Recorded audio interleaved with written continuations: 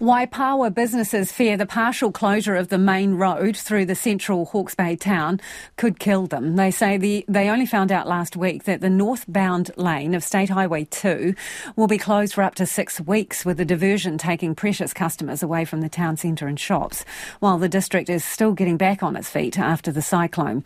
The road closure is for stormwater maintenance and the installation of raised safety crossings. Waipawa butchery owner Duncan Smith is with us now. Hi, Duncan. Hi Lisa, how are you? I'm good, but what's this going to do for your business? Oh, it's pretty brutal. We probably about 50% of our customer is a passing traveller, and then the local, and then the online business. But with that diversion, we lose that customer. We had Monday and Tuesday where that was in place, where the northbound lane was shut, and we were significantly down on our daily revenue. Sort of 70%, which, we've got a bunch of top staff of 14 staff there that we, if it continues at that rate, because what's happening at the moment, they've moved on to doing the drain, and when the drain's finished, they moved on to the speed humps, and the speed humps, that's the full, lane closure. They've just opened it a little bit for the drain, which today that happened. And then on the 25th of September we go back into those whole laneways being shut. So Duncan, quite catastrophic for people who are listening to you. Can you just paint them a picture? So could I pull up in my 4x4 and jump out and buy half a dozen snags outside your shop still, or not? Today you can, but as of the change that's happened over the last 2 days, and as soon as they finish the drain, which should be in around about 10 days, that'll change again. And what kind of other businesses are near you that would be suffering the same fallout? There's a range. We've got the Four Square there. We've got a couple of cafes, 2 new owners of cafes. One guy's 22. He's just bought it off the previous owners that he worked for. We've got another one who's just building it so he can set up a sort of tapas bar. There's a saddlery business right beside us, a fish and chip shop. We've got a giftware shop which acts as a post office as well. The library's there. So there's a range of businesses. There's beauticians and things like that, and homeware and whatnot. And are they all as concerned as you, Duncan, do you reckon? Absolutely. Yep. They could see it straight away on Monday, the town was a ghost town, and there was actually nothing happening on the road anyway, just a whole lot of cones.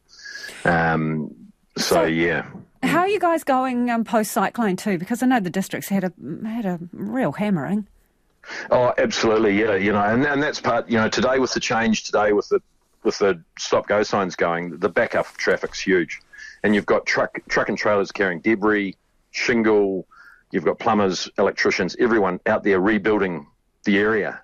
And they're now sitting in a traffic queue, and it's going to get worse when they get back into the speed bump, when they get onto the speed bump and shut those lanes again. It's hampering the rebuild.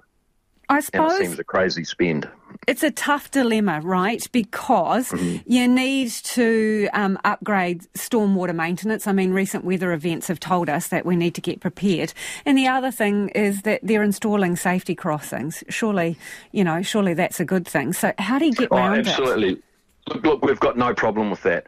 The speed thing, we just would have felt that maybe try and have a 30k speed, drop the speed limit down to 30k for a bit, see if that works, and put in the one speed bump at the northern end where they're doing the drainage work now, but maybe do that at night it's a main highway. We can't open our shops at night. The reason they won't will be cost, of course, but it's okay for them to save by doing it during the day, but it's okay for us to lose by not having customers driving past our shops. Waka Kotahi reckons it started consulting with the community at the beginning of the year. So how much notice do you say that you've had of this?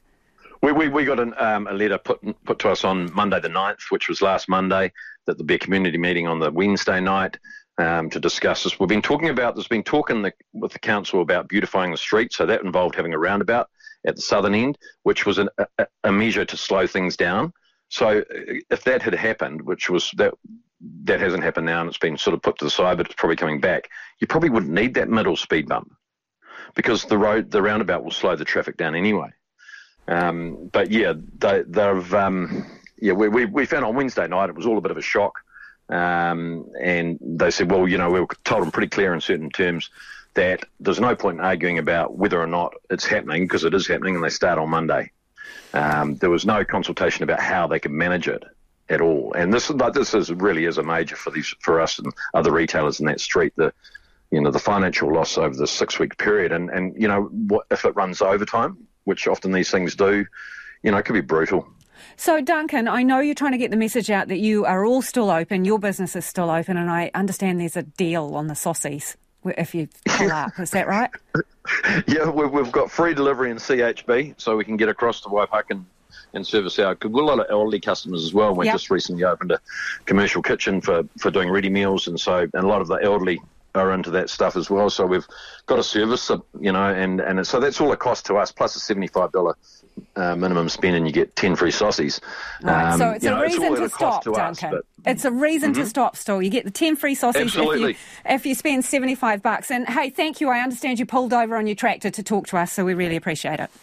No, and thank you for your time, Lisa. Thank you. Good to talk to you. That is Duncan Smith, who's the Waipawa butchery owner there, and they've got...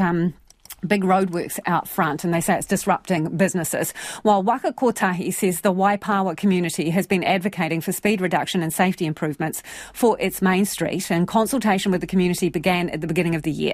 It says it listened to the business community and adapted its traffic management for the stormwater work to a stop-go arrangement that allows traffic to travel both directions and use the car parks outside the shops. It will be working on an adjusted traffic management plan for construction of the crossings, and will share these with the community prior to construction starting.